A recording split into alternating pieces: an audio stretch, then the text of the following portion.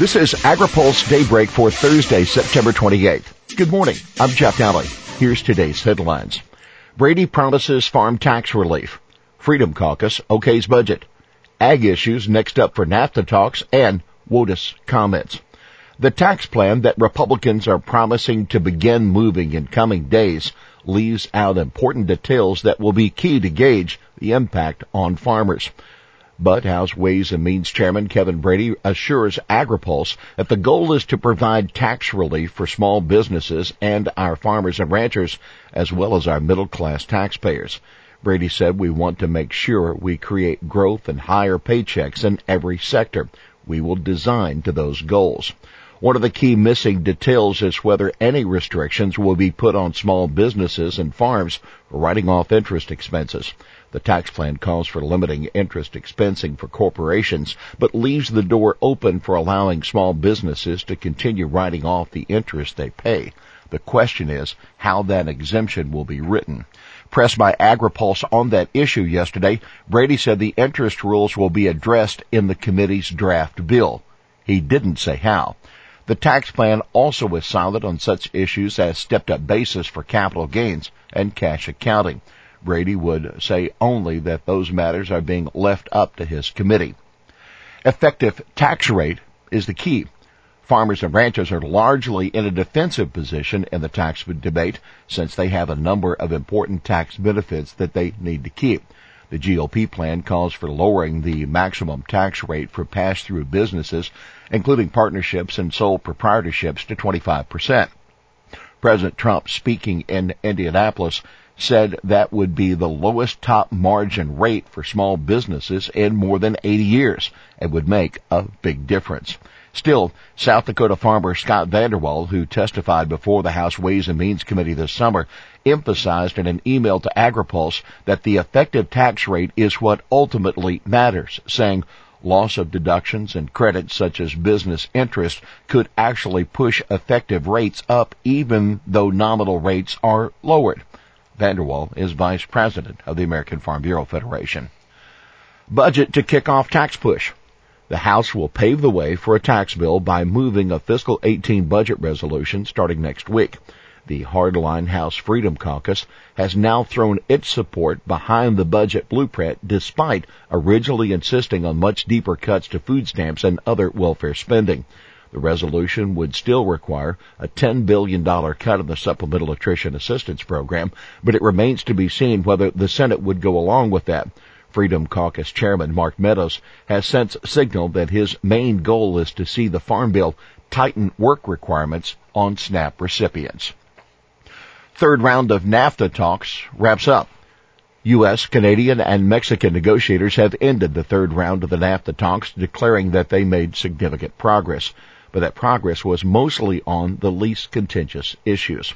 More difficult topics will take center stage next month, October 11th to 15th, when the NAFTA negotiators meet back in Washington.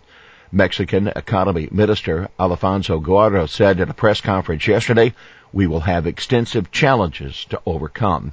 The U.S. is expected soon to put proposals on the table on contentious topics, such as raising Mexican labor standards and ending the Canadian dairy pricing policy that curbs U.S. milk exports.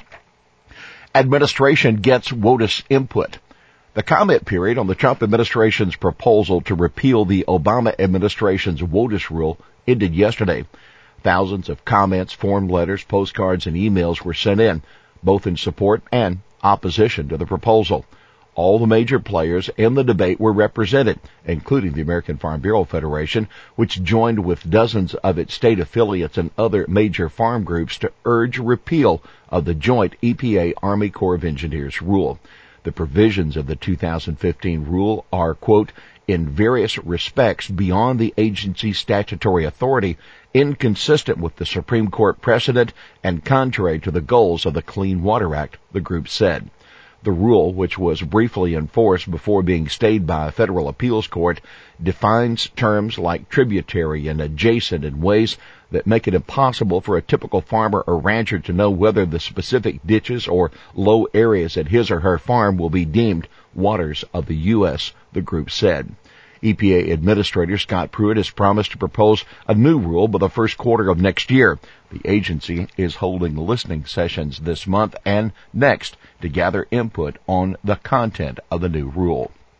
Enviros, leave WOTUS alone. Environmental groups voiced strong support for the 2015 rule, saying they gathered more than 500,000 comments opposing repeal. The National Wildlife Federation submitted extensive comments that said EPA's scheme to repeal and abrogate the 2015 Clean Water Rule has thus far been hasty and haphazard, ignoring the strong legal and scientific basis for the rule. The agency has provided, quote, little opportunity for the many clean water stakeholders to voice their interest in inclusive Clean Water Act coverage to protect the nation's waters. That according to the National Wildlife Federation. Tyson settles CWA case. Tyson Poultry will pay a $2 million criminal fine and spend $500,000 to maintain and restore some waters in Missouri under a settlement with the Justice Department. According to the Department of Justice, Tyson will also hire an independent third-party auditor to examine all of its poultry facilities throughout the country to assess their compliance with the Clean Water Act and hazardous waste laws.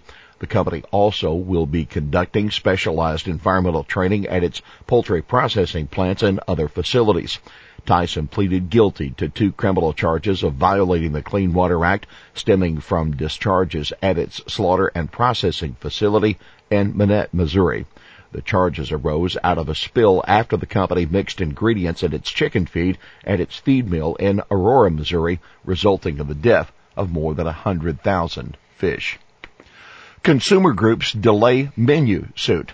A federal judge has approved an agreement that the Center for Science in the Public Interest says paves the way for FDA to begin menu labeling requirements next spring. CSPI and the National Consumers League had sued the FDA over delays in implementing the regulations, which were originally supposed to go into effect in 2015. They agreed to a stay in their case after FDA Commissioner Scott Gottlieb announced last month he would issue guidance by the end of the year for companies that are subject to the labeling rules. If FDA doesn't meet the deadline, the lawsuit will proceed. Here's today's He Said It. That death tax is a disaster for this country and a disaster for so many small businesses and farmers, and we're getting rid of it. That President Donald Trump in Indianapolis. Well, that's Daybreak for this Thursday, September 28th. AgriPulse Daybreak is brought to you by FLM Harvest, a hybrid strategic consulting, marketing, and communications company that delivers innovative solutions and meaningful results to clients across the farm, food, environmental sciences, and lifestyle spectrum. For more information, please visit wideopenthinking.com. For the latest news out of Washington, D.C., visit agripulse.com. For AgriPulse Daybreak, I'm Jeff Daly.